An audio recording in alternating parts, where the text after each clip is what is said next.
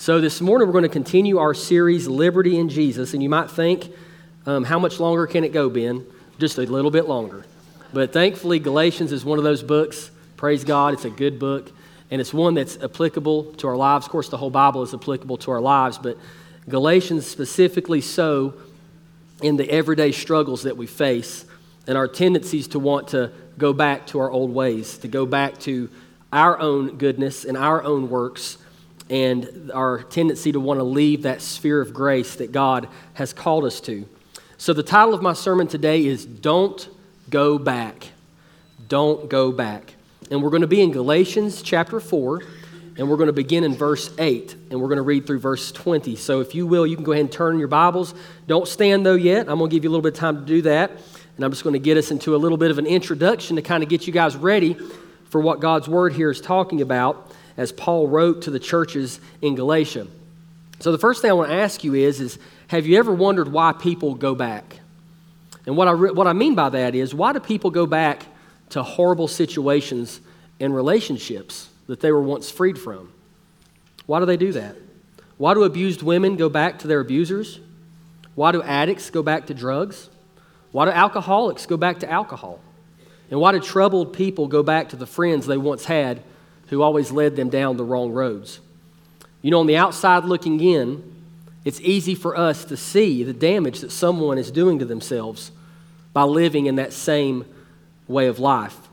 Maybe for some of you it's a friend, maybe it's a family member, maybe it's even you. And you're noticing that they're going back to things that have obviously hurt them very much in their life.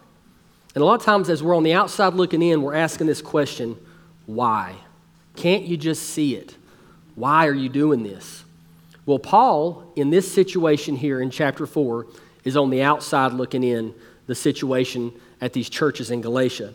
He's seeing them go back to their former ways. He's seeing them revert back to a pre-grace way of life. And what I mean by that is that these folks here in the churches of Galatia had been preached the true gospel. They knew that salvation was by grace alone. They understood that Jesus died and rose again and he paid the price in full. And they accepted Christ based upon that objective truth. But now Paul is on the outside looking in and he's seeing them go back to the former way of life, going back to trying to be good enough, going back to trying to live up to the law, going back to trying to muster up enough good within themselves to be who they need to be. They may have been people who trusted Christ by grace for their salvation, but now they're not living according to grace in each and every day of their life. I'm not saying they lost their salvation. We don't believe you can if you've truly been born again. But what I am saying is they were no longer living according to the grace of the Lord Jesus Christ. And really what we have to understand as Christians is that a way of life is grace. That when we get saved, yes, we're saved, our name's been written in the Lamb's Book of Life, and our destiny is set for heaven. But then each and every day that we live after that, we also must live in the grace of Christ. Because we're not just talking about in terms of salvation, but even when you get saved, you can get back into those former ways. Maybe you could get back into the sinful lifestyle that you once lived. Maybe you start to revert back to just trying to be good enough, and based on your morality and your good deeds, you find joy or you find some sort of a peace from that rather than the crucifixion of Jesus Christ, rather than the grace of Christ. And you begin to live a lifestyle of bondage as opposed to a lifestyle of grace. Well, this is what Paul was seeing here take place. He was seeing churches that were believing that now in order to go to heaven, someone must be circumcised. In order to go to heaven, someone must obey the Old Testament laws and rituals that were given to the Jews in the Old Testament. They believed that all the Sabbaths must be kept. They believed that all the festivals must be kept. And Paul is stopping here and he's saying, don't go back. Don't go back to your former way of life. So if you found your place in Galatians chapter 4, you may go ahead and stand to your feet. Galatians chapter 4, and we're going to begin reading in verse 8. The Bible says this: "But in the past, since you didn't know God, you were enslaved to things that by nature are not God's. But now, since you know God, or rather have become known by God, how can you turn back to the weak and worthless elements.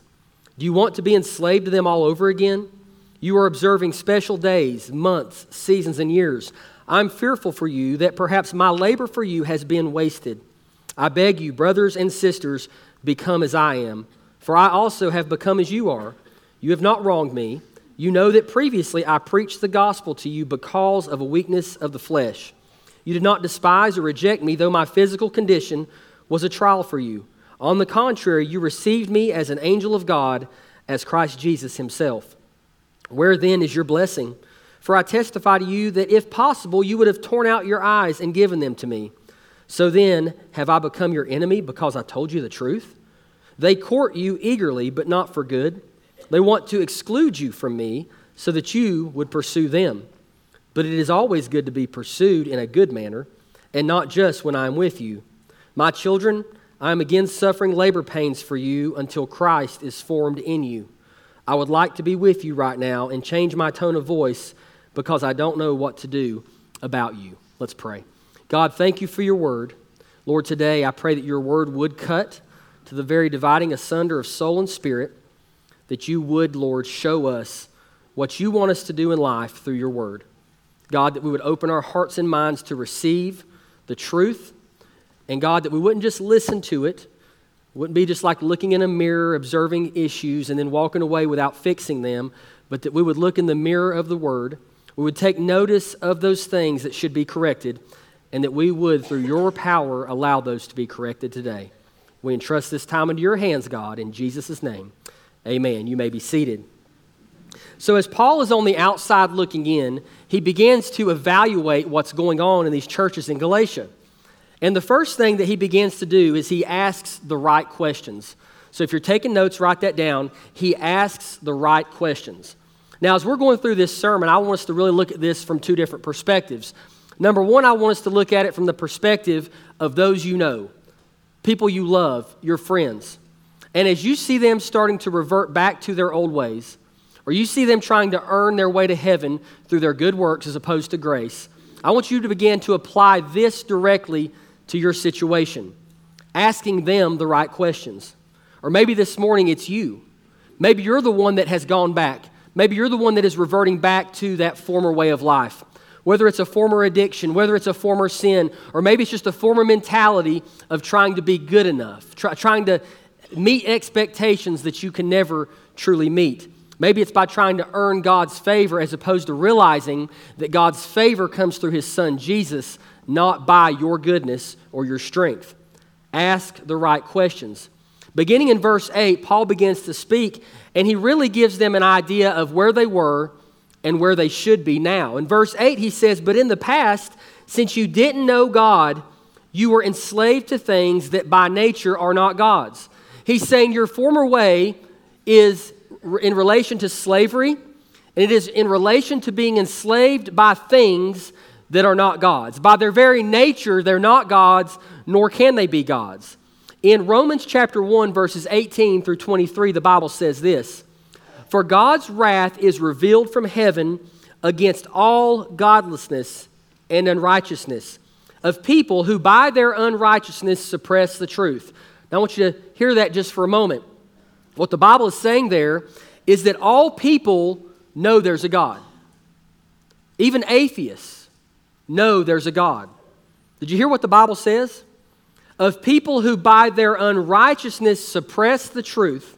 Verse 19, "Since what can be known about God is evident among them, because God has shown it to them." So not only do they suppress the knowledge of God, but God shows it to them in a way that is evident, and he shows it to them personally. Verse 20, "For his invisible attributes, that is, his eternal power and divine nature, have been clearly seen since the creation of the world, being understood through what he has made," talking about God. "As a result, people are without excuse." And that's hard to talk about in this day and age we live in because there's always an excuse. But God said people are without an excuse. "For though they knew God, they did not glorify him as God or show gratitude." And this is what they did instead. Their thinking became worthless, and their senseless hearts were darkened. Claiming to be wise, they became fools. And that speaks to a lot of stuff going on nowadays. People who come out of college with masters, PhDs, and all this other stuff, and they act like they know everything. They profess to be wise, but they can't figure out what a woman is. There's not a lot of wisdom in that, amen? You can say amen. Are y'all awake? All right, good. Just making sure. I figured I'd hit y'all different. But claiming to be wise, they became fools and exchanged the glory of the immortal God. This is the religion of humanism. I want you to hear this. They exchanged the glory of the immortal God for images resembling mortal man, birds, four-footed animals, and reptiles. Wow. So here Paul is talking to these guys and he's saying, why are you going back to the former things? Why are you going back to idols? Why are you going back to the religion of humanism? Why in your mind did you once think that Jesus was the only way, and now somehow you can be that way? Somehow you can muster up enough goodness within your own life to be a God yourself, to call your own shots, to be good enough to get to heaven. He's saying it doesn't make sense. It's like trading the very best for the very worst. It's like the worst deal in the history of mankind. Giving up it all for nothing, for foolishness. You know, as Paul is asking some questions here in verse 9 as we go on down, it's interesting that when we ask the right questions, it makes all the difference in the world. Yes or no questions, that's probably more of what we ask than anything else, will give you some information. However, the only true information that you get, you've already built into the question. For example, you ask your child, did you have a good day at school today? Yes. And that's all you're going to get. You think, well, tell me more about it. What's going on? It's how you ask the question. You asked the wrong question is what it was. How about this question to your child? Why don't you tell me about your day at school? Then your child has to open up. They're probably going to tell you some things that you weren't expecting or that you weren't going to ask beforehand. And in all that, you're still going to find out if they had a good day or not based upon what they tell you. It's an open-ended question. And here in verse 9, you know what? Paul uses that same strategy. In verse 9, it says, but now, since you know God, or rather have become known by God, so that's where they are now. They came from a place of slavery to idols and to the religion of humanism. They came into a position of knowing God and being known by God. He's saying, there's the question, how can you turn back again to the weak and worthless elements? He didn't ask anything like, well, you've had a really rough week, so I can kind of understand how you've turned from God. I can kind of understand how you've kind of turned back to your old ways because you just had it rough, haven't you? Well, yes, I have. No, he said, how in the world can you have it all? Can you have eternal life through Jesus Christ, having lived by grace, receiving salvation through faith by grace? And now, today, you're going to live as though none of that ever happened. Today, you're going to live and go back to your old ways. The Bible mentions that as like a dog returning to its vomit. It doesn't make sense. It's insanity, really, is what it is. And Paul's saying, are you guys really going to do that? Are you guys really thinking this through? And then he caps off the first question by asking a question that we all know the answer to, and that really no other answer fits.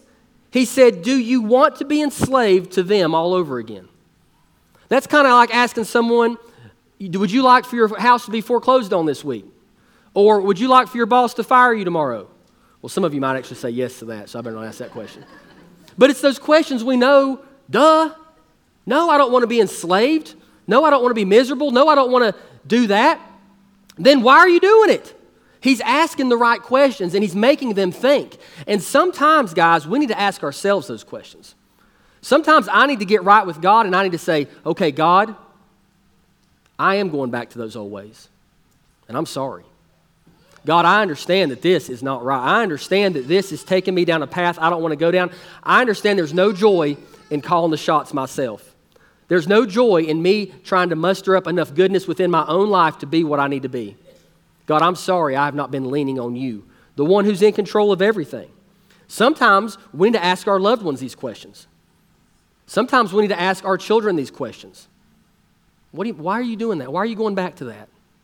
Hey, God gave you victory over that. Why in the world would you go back to that? Hey, God got you out of those relationships with those people who were causing your life horrific effects, and yet you're going to go back to them? Think about what God did for you in that. And as we begin to think through those and ask the right questions, God reveals where we really are.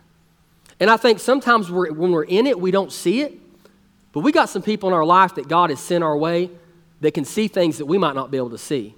Because when you're in the forest, you can't see the forest for the trees, but you got those friends who've got that bird's eye view, and they can see you going down that wrong path. God's put them in your life for a reason. And if you can trust their relationship with Jesus, you need to trust what they say to you. Now, there's some friends that are going to lead you down the wrong path, and those are the ones you need to get away from. Those are the ones you need to be out of a relationship with. But those are the kind of questions that we ought to be asking. So as Paul asks these questions, he goes to verse 10, and he says, you are observing special days, months, seasons, and years. What he's saying is listen, you know God, you are known by God, He's freed you from slavery, and now you're going back into the old covenant of all the festivals, of all the Sabbaths, of all the feasts, of all the rules, of all the regulations, and you're digging this stuff up, and you're thinking that if you continue to observe all this Old Testament stuff, that somehow you're going to be more holy, and somehow you're going to have more of a chance of going to heaven, and somehow you're going to be forgiven and receive more favor from God. And this was his response to the fact that they were doing this. In verse 11, he said, I am fearful for you. Hey, have you ever been fearful for someone? You know they're about to destroy their life. You know they know better. And you're on the outside looking in, and you are fearful for what they're about to enter into. Hey, you know what? I think God has that same feeling many times for a lot of us. Because He honors our free will. We are creatures of free will. And many times we know to do right, yet we don't do it. And I believe God is fearful for the choices that we make many times because He knows the consequences. But Paul was absolutely fearful for the Galatians because they were about to go back. He said that perhaps my labor for you has been wasted. In other words, I've spent all this time sharing with you the truth. Did you not hear anything? Did you not listen? Hey, sometimes I think God wonders that about us. Are we not listening? Are we still going about it our own way even though we know better? That's the worst kind of crazy there is. To go about life doing things that you know good and well the pain they'll cause you, yet you do them anyways. He was fearful for the Galatians. So asking the right questions is important, but also remembering God's blessings. So if you're taking notes, write this down. Remember God's blessings. So Paul comes out of the gate pretty harsh. Okay, he's hitting them pretty hard with the truth. But even Paul understood that sometimes you got to soften it up a little bit. Sometimes you got to remind them of the warmth and the goodness of the past. Sometimes you got to bring them back to a time and a day that was better and show them how God has done miracles and worked in their life. Well, in verse 12, we see this. If you'll look there in chapter 4, verse 12, Paul says, I beg you, brothers and sisters, become as I am, for I also have become as you are. You have not wronged me. He's talking about how good their relationship has been. He said in verse 13, you know that previously I preached the gospel to you because of a weakness of the flesh. You did not despise or reject me, though my physical condition was a trial for you. On the contrary, you received me as an angel of God, as Christ Jesus Himself. He's saying, do you remember how good you were to me during my trials and during my time of affliction? And this is nothing foreign to God's word. In Exodus, as the children of Israel were about to come out of the nation of Egypt, and as they were about to be freed from the slavery of the Pharaoh, God commanded them to observe the very first Passover. And in Exodus chapter 13, verses 1 through 3, this is what the Bible says. The Lord spoke to Moses, consecrate every firstborn male to me, the firstborn from every womb among the Israelites, both man and domestic animal, it is mine. Then Moses said to the people, listen, remember this day when you came out of Egypt, out of the place of slavery. For the Lord brought you out of here by the strength of His hand. Nothing leavened may be eaten. This is a practice among God's people throughout the ages. We are commanded to remember the goodness of God. We are called to remember back the blessings that God has given us over our life. Here he's saying, I want you to engrave the Passover into your mind. And I want it to be engraved like stone on your mind of why.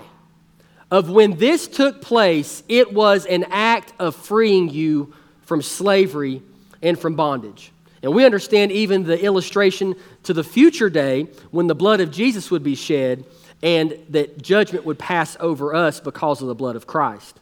In Joshua, it's very similar. As the people came to the Jordan River, it says that they were commanded to set up memorial stones. And the memorial stones were for the reason, for the future of when children would ask, what are these stones here for?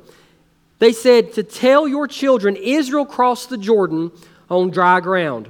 For the Lord your God dried up the water of the Jordan before you until you had crossed over, just as the Lord your God did to the Red Sea, which he dried up before us until we crossed over. Now listen, verse 24, this is so that all the peoples of the earth may know that the Lord's hand is strong, and so that you may always fear the Lord your God. That is a common practice among God's people. And today, I'm going to call you to do that, and I'm calling you to call your loved ones to do that very same thing.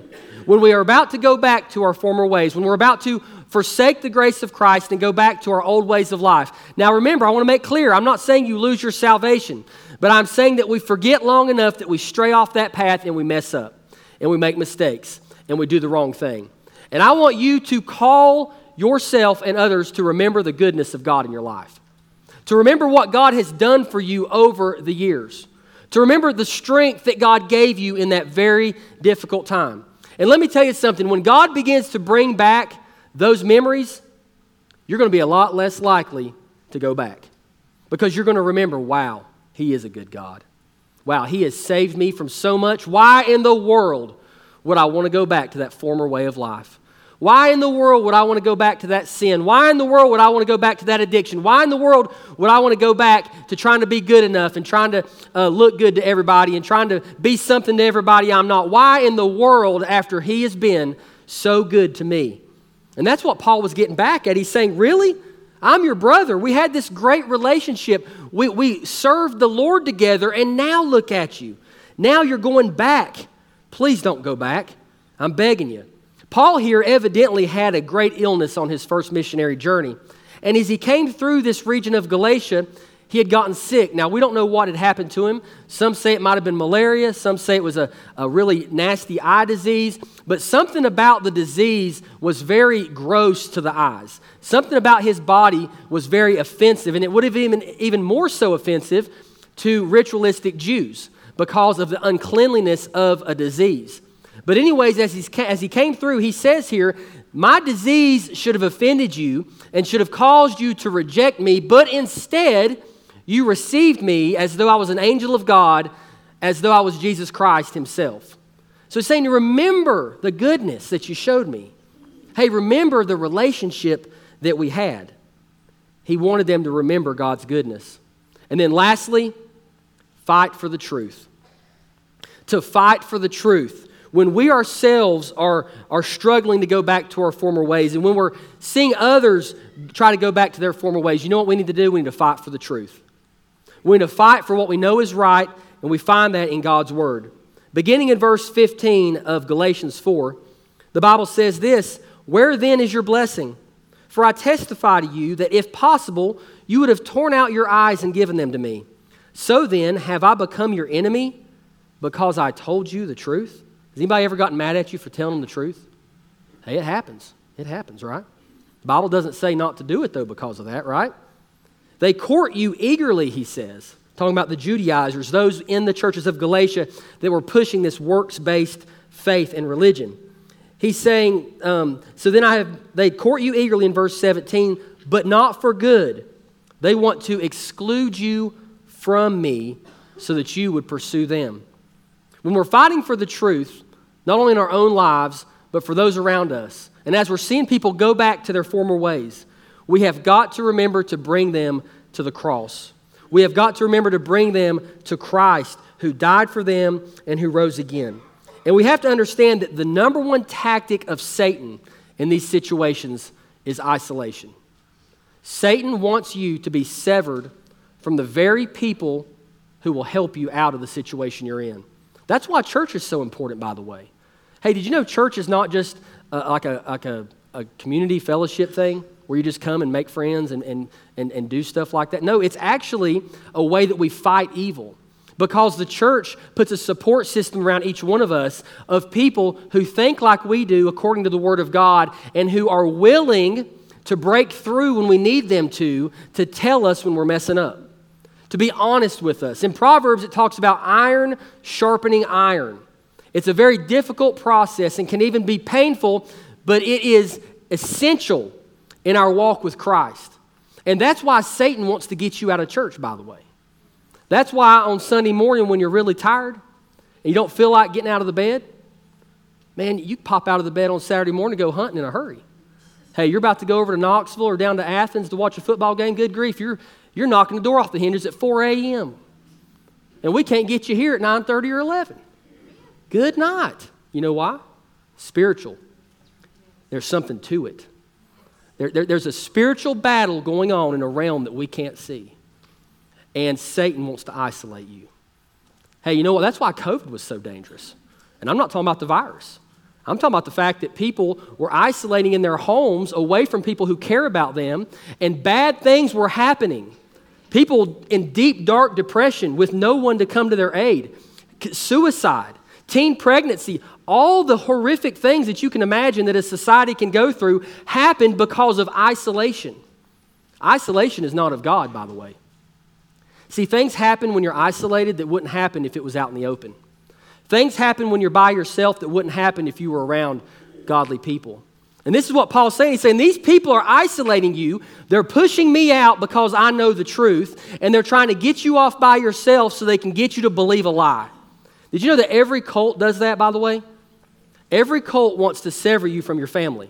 If you watch any of the documentaries, Scientology, Jehovah's Witnesses, even Mormonism, a lot of those cults, the first thing they're going to do is they're going to rip you out of your home and out of your family. And they're going to make you believe that your family's trying to hurt you.